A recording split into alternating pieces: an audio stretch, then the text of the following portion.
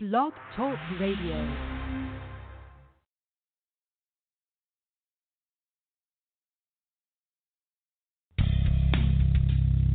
Welcome to the Natural Running Network. My name is Richard Diaz, and I'll be your host.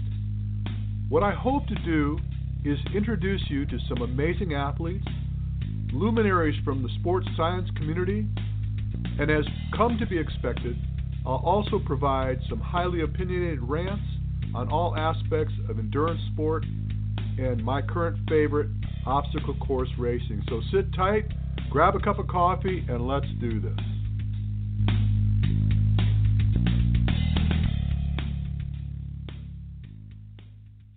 Today is Groundhog Day, and as, what's his name?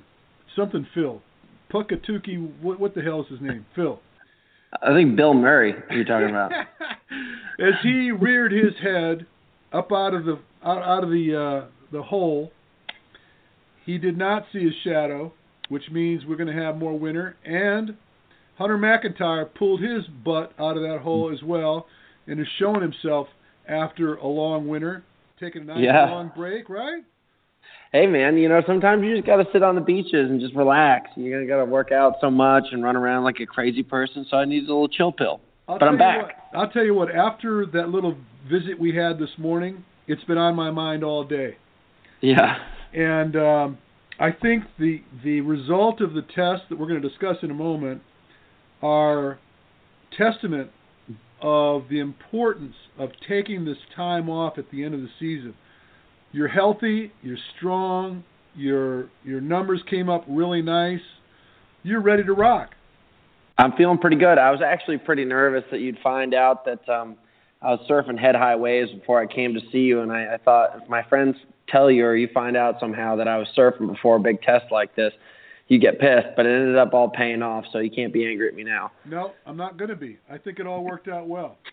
It did, man. Yeah, I think something I've realized over the years of training is just how important that downtime is. And someone who's my favorite athlete over time was, I'm having a brain fart here, it's Dave Scott and Mark Allen. Mark Allen would take like 3 months of training off completely, and he would always come back with just a fire in his belly, and he'd crush everybody worldwide. So I think it's important for everybody, whether it be, from business or training, sport, whatever it might be, you need to have that detox and, you can really come back and be supercharged. Otherwise, you're just suppressed all the time. Well, every great athlete knows that downtime is as critical as the work you do. It took me a long time, man. I'm sure a lot of people don't. I know people can't equate rest as a component of progress. Mm-hmm. Mm-hmm. So let's talk about what we did today. I goaded you into doing a resting metabolic assessment. Which was the first time I've ever done that. It was pretty exciting. Well, it probably wasn't going in, but coming out, just the information that came away, I think is pretty revealing, don't you? Yeah, well, honestly, being somebody who's on the heavier side as an athlete, and I think a lot of people look in the mirror and they say the same thing to themselves. They're like, I need to trim off some pounds so I can get faster. And that ends up being something that becomes a detriment to your success.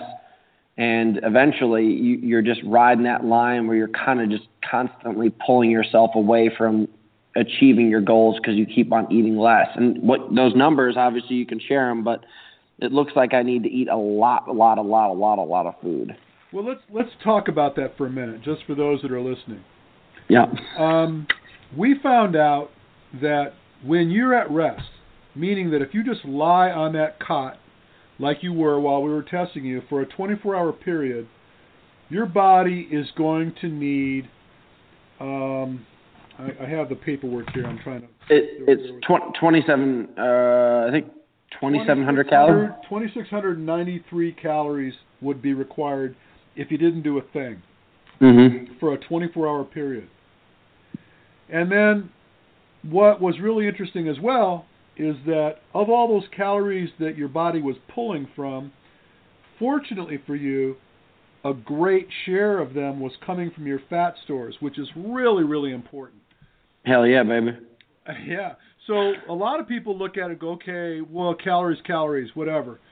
But if you were to be pulling from your sugar stores while you're sleeping, and you're in the fasted state, and typically people are generally fasted for upwards of 10 or 12 hours, from their last meal to their next meal, so for example, if you were to have your last meal at 7 o'clock in the evening, your next meal at 7 in the morning, that's 12 hours that you've gone without any food. And if you're at 50% fat utilization versus sugar utilization, that would put you, if that were the case with you, that would have put you at about, close to 1,500 calories worth of sugar that would be going away while you're sleeping, which is pretty crazy when you think about it. Which is really important as an athlete because you need that kind of stuff for the intense training. Well, what happens is, let's say you woke up and you decided you're going to throw down a workout before you had something to eat. Mm-hmm. And then at your rate of work, and I'll share that when you're at a moderate amount of work, well, moderate for some, I'd say 150 beats per minute, 1,200 calories per hour. So if you went out and threw down an hour worth of work at 150 beats per minute average, that'd be another 1,200 calories that you pulled from your energy stores. And even if 50% of that was coming from fat, you'd be 600 calories in the hole before you even got onto your day. And that becomes a hellbound train. You can't seem to get that to sort out. And then habitually with time, it becomes a real problem. So getting this information up front, getting it early is really, really important for establishing a solid training program. No, I mean, dude, I was thinking of all the numbers while I was driving home. I have an hour-long drive from your house, and here's one thing that I was trying to break down in my head. I would run for 3 hours in the morning in Telluride and then bike 3 hours in the afternoon. And I would do that for 3 days straight as like a training camp. So that right there, and those days I was pumping 150 beats per minute the whole time, every hour. So that adds up to a lot. Yeah, I know, 6,000. That's 7,200 calories just burnt in the exercising, and then let's call it 10,000. Yeah, and I wasn't eating anywhere near that. I remember we used to sit there and we would go to the store and I would get like gigantic hummus platters and I would get like a couple sandwiches, but that would add up to maybe like 4,000 calories. Well, let's look at it like this now, and I'm glad you brought that up, because let's say that in the course of putting together that work, and I understand what you were doing, you were trying to improve your aerobic base, you're trying to drop some body fat, but here's what ends up happening is that let's just say that if you did a good job, you would have come up short by about 3,000 to 4,000 calories the first day. Yeah. And then collectively, you're digging a hole. So you may notice that you're losing weight, but most of the weight that's coming off of you is coming from muscle, because your body goes into gluconeogenesis. It wants to have that sugar, and if you're not getting enough of it in there, it's going to start manufacturing it. And then you get into trouble there. And then you're going to find that your cortisol levels, your stress hormones, everything starts to get jacked up and you can't sleep well. And you wake up, and then just as time goes on, you're more susceptible to injury. You could get into all kinds of overtraining syndrome, and it's just an ugly thing. So at the end of the day, I like to have this test conducted, and I'm so glad that as we're starting to get you back into your training, that we got that done first thing, because if we can keep you lean, keep you strong as you produce the work, you're gonna kill it this year. I'm happy, man. I'm happy to tell people who didn't see the Facebook thing. I PR'd in my VO2 max, and we didn't even go for the VO2 max test. It was just a threshold test. So I think really that's a good indicator of just good rest, and it's a good base for the year. But I'm more curious to know, so let's say you keep up that problem where you're at a deficit of from anywhere from 500 calories to several thousand calories a day. Is that something that is gonna start whacking away at people pretty quickly? Because I at the end of every single season when I'm trimming calories, I end up kind of getting skinny fat. Like I remember I'm looking at these pictures. I'm running really, really well because I'm light, but I look at myself in these pictures and I look like what was the name of that doughy character? Oh my gosh! But basically, I look like Gumby. I look like Gumby. I'm this noodle character. I'm like, what the flip happened to you, dude? You used to be a stud. Well, and yeah, we had this conversation, after the test, and I was trying to make a point, and I'm going to try to build on what we discussed. And what I said was, a lot of guys are looking for that edge, and they're looking for all ways to try to manufacture an edge, and you know what I'm talking about. It could be a supplement that is promising to give you some type of return. It might be that you put on a training mask and you're supposed to improve your O2 uptake because you use a training mask, and all these different devices and circumstances that you're delving off into spending money on, hoping that it's going to put you in a better place. Where in fact, probably the most powerful thing you could do is get your nutrition sorted out. And most people just take that for granted, especially if they're apparently lean. So when you look good in your jeans, you got that Calvin Klein look working, and you think you're all about the rock star look, and you think it's all golden. And where in fact, daily, your body could just be munching on muscle and really starting to cut into your potential for fitness. And I've said it 100 times if I said it once, it comes down to your strength to weight ratio. And strength is muscle, and how much you're moving is your weight. And if you're sacrificing muscle to move mass, it's not going to work out for you. So it becomes a really big deal. And it's overlooked. A lot of people don't think about it. And I just, like last year, decided that with the clinics we do as we travel, that I wanted to start doing these resting tests. And most of the people that we've tested, and you asked me this earlier, by the way, and I'll share that you asked me, what do you figure the percentage of people are that you test, these OCR athletes, that are not getting enough food, that are underestimating what they should be getting? Yeah. Or overestimating what they should be getting. And what we figured out was it's probably about 75% of the people I see are not getting near enough the food they should get.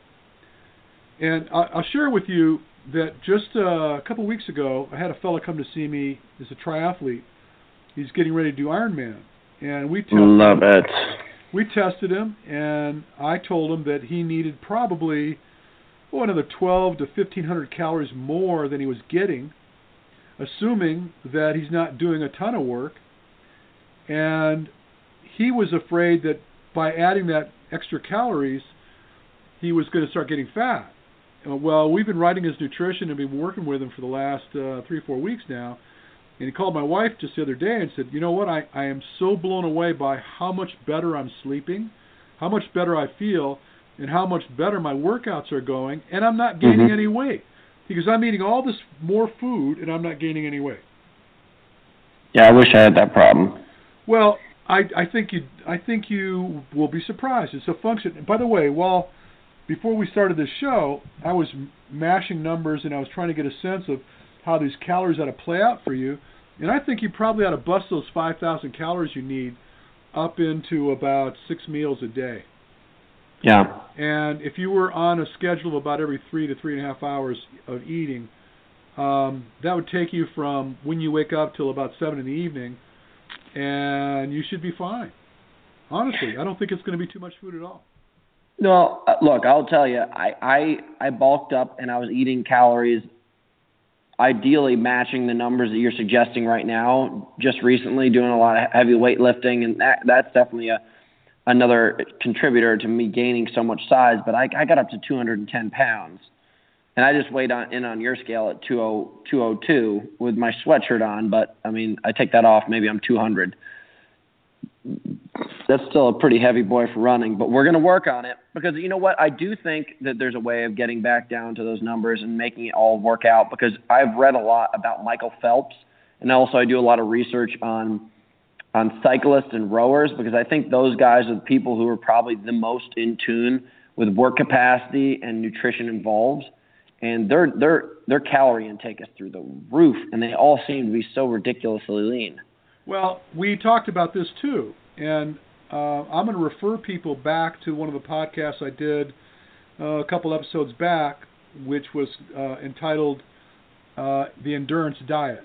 and it was an interview I did with Matt Fitzgerald, a dear friend of mine. I just started listening. Just released a new book on the work he did, where basically he traveled around the world. He met with some of the greatest endurance athletes on the planet, and the goal was to just kind of take a look at the way they're feeding. And the sheer volume of food that these athletes were putting in relative to their size is just crazy to think about. And what was interesting about this, the common thread among all these athletes was that their carbohydrate intake was so high. They were about 70% carbohydrate intake, and I mean, I can't even start to begin to tell you the number of calories they were consuming, but they were throwing down, they were putting in the work. When you start talking to me about the type of workout you were suggesting, where you were running and cycling and whatever and burning, scads of calories in a given day, you have to repay that debt. I mean, no, I get it. Yeah, it just, and a lot of people just don't seem to get that. I'm looking at guys that are taking in less than 2,000 calories a day, and somebody got them onto the idea that they should, restrict their carbohydrate intake, and they're trying to do endurance sports. And I'm just telling you, that doesn't work. It just does not work. I've been doing this a long time, and I don't see success behind that. No, he'd probably shoot me if I told you this, but I sat down with Mark. I saw Mark Sisson the other day in the gym. I'm sure you know of him, and he's doing a lot of research on ketogenesis right now. Right. And I picked his brain. He's a very knowledgeable person, even though he may be on the other side of the fence than you. But you guys should definitely get him on the podcast sometime. I feel like you guys would have a great conversation. Well, we probably would. And you know what? At the end of the day, here's the thing. And you know me, Hunter. You know me well enough, long enough now, to know that I'm pretty conservative when it comes to all this. Mm-hmm. And my conservatism comes from the fact that I do these tests. I physically am using people like lab rats to figure out how, how things shake out. I've just choked on myself. I know. So if I take 1,000 athletes, and over the course of 1,000 athletes, I bump into somebody that's on this paleo diet, or I bump into somebody that's this fat adapted diet, or I bump into somebody that's got this, this notion that they need to segregate the calories from fat and carbs. And I've seen it all. And I've been doing this for close to 30 years now. I've seen all of it. Mm-hmm. And when we put them under the mask and we do the assessments, it's going to bear itself out. It's either your body's doing a good job of using calories or it's not. And fortunately, I don't know what the method behind your madness was. We didn't get into great detail behind it, but you were doing really well. You got a very healthy metabolism, and your VO2 test was rock solid. I'm very, very pleased to see it. Yeah, well, look, I'm going to tell everybody, I'm going to be full disclosure. This is what I've done for the past 3 months. I was in peak shape leading up into, Spartan Race OCR Worlds, and my big goal was to go after the 100-mile at WTM, and I got a knee injury. So I kind of just dropped off endurance entirely, and I switched over into just heavy lifting. I just took the fitness and the energy I had and all the anger that I kind of had from getting injured and put it into heavy lifting, and I basically dropped off the endurance volume from 25-hour weeks to 25-hour weeks of weightlifting and circuit training. And honestly, I've probably put in 50 miles since. No, not even. I put in about 30 miles since October of running. So that's it. That's the formula if you want to have a good test. Well, let me just tell you this. That's going to go away. We're going to start ramping up that volume. I know. We're going to get back to work. We're going to get you there. And whether you race at 190 or 185, that's yet to be determined. But I think we can get you to a place where, you know what the cool thing about you is, you're learning. Every season you get smarter. And I think everyone should. I was having this conversation with a man yesterday. I think one of the biggest problems with competitors in sports is they allow themselves to all of their knowledge and all of their understanding of what they're doing to be dictated by the workouts that they get from either online or some coach that told them to do it, blah, blah, blah. I spend every hour of every day reading and also talking to people like yourself or bumping into Mark Sisson. So, yeah, that's definitely the goal. But I pose a question to you. Of the information that we abstracted today from the resting metabolic rate and also being able to look at the threshold thing, what do you think people can gain the most from by looking at those? Because that was the most important question, like how people were posting on the Facebook Live thing, how do I take this information and make it a valuable institution into my training? Well, it's a complicated question, and that's why they see me, not for me to just hand them numbers and send them home. What we have to do then is we have to sit down, we have to look at the information and start making a plan. Mm-hmm. And see, I was able to get more from the test for me, for you, than I could just hand over to you and have you implement, if that makes any sense. Because I have a really strong feeling about the way your intervals should look. I have a really strong feeling about how many calories you should be getting daily. I have a really good feel about how your aerobic work should look. And then we just have to look at the mechanical aptitude, how you're moving. Make sure that you're staying healthy with the way you move, get stronger, more force production off the ground, and just get more and more and more out of that engine that you have. Because, what people don't know, and, I recommend that, I said it earlier, I'm going to try to put the link on this podcast if people want to find it that way. But the live thing we did, which was the first time I've ever done it, I probably will never do it again. But at least we're going to get more refined with it. But what the cool thing about what we did is we've shared with people what this information is all about. And I'm not trying to bang my drum. You can run into a lot of people that are very capable of this, and maybe they can help you. But in your regard, I know enough about you, and I know enough about what your strengths and weaknesses are. With this information now, we're armed and we know what to do moving forward. And so, in keeping with what you said about reading and getting knowledgeable and not depending on something you download off the internet or, trusting some coach to provide you with, I don't trust my own information. And you probably recall during the course of the test, somebody's asking, like, what do you predict his threshold would be? What do you predict his VO2 would be if you pushed him? I don't do predictions. I don't need to do predictions. That's the reason I invested in the equipment I have in order to test you, is so I can find out very precisely what's going on. And so I don't draw conclusions based on prediction. I look at what's going on, and based on that information, we go to work. Well, I'm looking forward to it, my friend. But you know what? For anybody who doesn't have this resource, not to downplay what you do, but is there anything someone can do to basically try to self-create this at home? Well, probably the most important thing that they can do at home is, first of all, understand and have a very strong sense of what their aerobic potential is. Because if you're running around feeling like you're doing an aerobic workout, and in fact you're anaerobic, you're doing yourself a disservice. And I think the smart thing to do in the absence of being able to get tested is not to guess. Be very conservative. And so, for example, the Maffetone measurements that he uses, the equations he uses, like 180 subtract your age, that puts everybody in a really conservative place. And then it becomes a comparative value.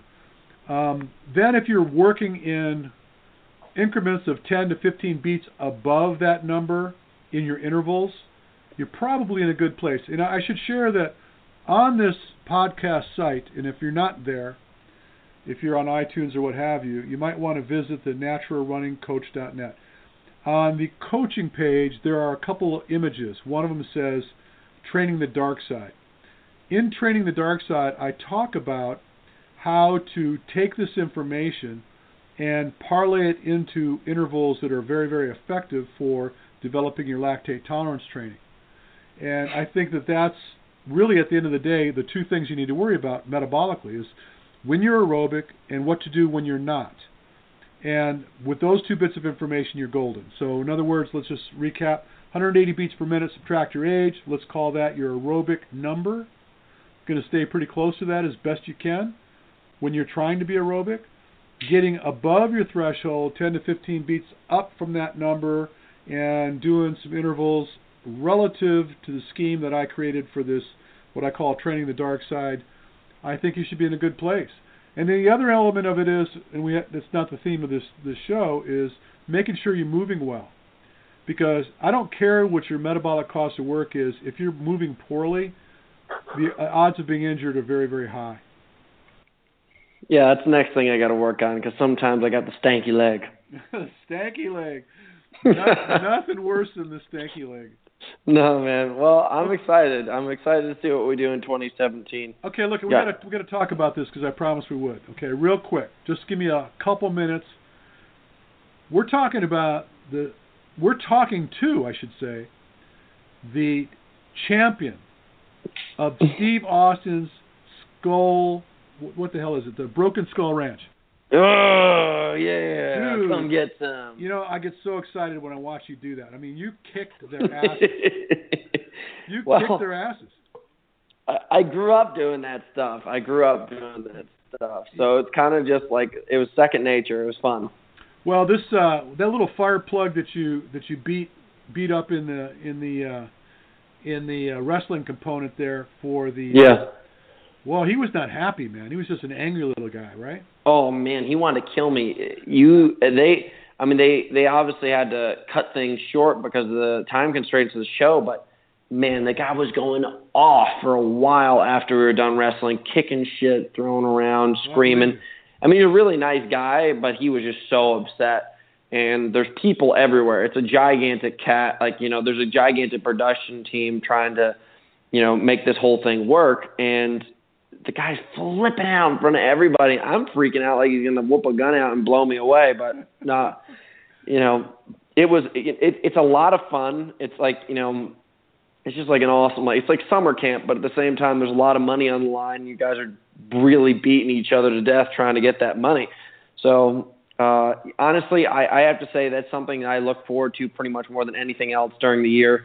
I obviously train for OCR, and I love that. That's my sport and passion. But being able to have something where I can kind of walk away from the OCR scene and try something out that's fun on TV, my family can tune in and watch, my friends, people like yourself, whoever wants to watch it, they can see it and get a kick out of it. So to me, there's nothing better than, and also Stone Cold is pretty much the coolest person in existence. The other thing that I thought about today while I was thinking about all these things is that, he's talking about coming back next season with new obstacles and blah, blah, blah.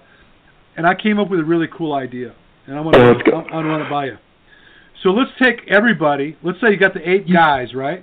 Yeah. And you take all 8 of the guys one at a time, and they got to go through the obstacle course first. Mm-hmm. And then you separate the wheat from the chaff based on whether they're able to finish the skull crusher, whatever he calls it, and skull buster. And then what you do is the top 4 guys with the best times, then they go back and they do the rest of the other stuff instead of getting through all that stuff before you get the obstacle course. What do you think of that? Well. So run it in reverse, basically. I'm willing to try it however they throw it at me, honestly. It's not in my control, but I've got a lot of ideas that I've been thinking up. I've been brewing up for 2017 season. So if I can get in there and brainstorm with the guys a little bit, that'd be a blast. As of right now, I am pretty sure that Stone Cold is going to be bringing a lot of ridiculous things in 2017 because I don't think they like me sitting on top. I'm sure they're all fans of me in some way, shape, or form, but they're definitely going to bring something hard to buck me off. Everybody wants to take out the guy that's on top. I know, dude. You should see some of the comments people write on Facebook. People are so mean. I'm like, I don't even want to go back on. I'm so mean. Like, that kid with the fluffy hair is a total jackass. I hope he dies. Like, oh my you know what? You beat the shit out of those guys. I'm sorry. I'm sorry. You just did. And if they don't like it, I'm just here to tell you. I obviously I'm partial, but if you know me, if I thought you sucked, I'd tell you. Hey, look, Rightfully so, man. And you know what? I'm going to keep on going back, and I'm going to give myself 110% to whatever I face during that show. And I hope that I keep on staying up there. And you know what? I'm willing to take all the shit that comes with being the champ because it feels pretty goddamn good. But that last dude that you went up against for the obstacle course, what is this called? Skull what? The Skullbuster. Yeah. He was in awe. He looked at you. He goes, "I am not believing you beat me by, what was it, 30 or 40 seconds?" No, I got him by like a minute and 20. Oh yeah, whatever it was. He was like, dude, I thought he was going to get on his knees and kiss your ring. No, you know what though? That kid Ian is an absolute stud, and he kind of gets stuck in a hard place because he's gone up against me twice like that. He is a national champion wrestler, and if I had ever went up against him in the ring, it would have been like a rag doll against a crocodile. Yeah. So, well, unfortunately for him, he didn't have to have that happen. Yeah, I know. But I appreciate the sport, man. You know how it is. I'm looking forward to bringing back that energy into the 2017 season. See if I can slip some of the Spartan racers an elbow while I'm out there on the course. Oh my God. Yeah, but there's no rules against that in the race book. Nope. Well, look, Hunter. You know it's go time now. You and I are going to go to work. We're gonna serve. We're gonna go to war. Well, I guess that's another way of playing it. Yeah. But we've got some solid data. We're vicious. We're angry. We're not angry. We're not angry. We're friendly. We're pumped. Yeah, we're pumped. And listen, don't let me down. I'm telling you, I'm getting old, man. I can't take it. You got to be able to throw down for me this year. I got it. Well, guys, anybody who's listening in, I have to say first and foremost, this isn't just Rich and I patting each other on the back. We're good friends. We've been friends for years now, and I'm happy I was able to seek him out and have him as a good advisor through my entire career. But if anybody's listening in and you're thinking about it, I would reach out to him, learn as much as you can, and try to improve your life in some way, shape, or form because it's changed mine, and that's all I'm going to give you, Rich. Well, that's plenty. So look, we will talk again soon. Thank you so much for coming on, Hunter. Hunter McIntyre, the sheriff, the baddest guy at the Broken Skull Ranch. Adios, peeps. All right. Well, friends, it's time to bring another show to a close. Be sure and tune in to us next week. We've got a lot of great content in store for you. I want you to tell your friends to check us out. You can always find us on Facebook. Simply go search the Natural Running Network. Drop us a message. I'd love to learn more about you and the things you do. And until then, you have an amazing day.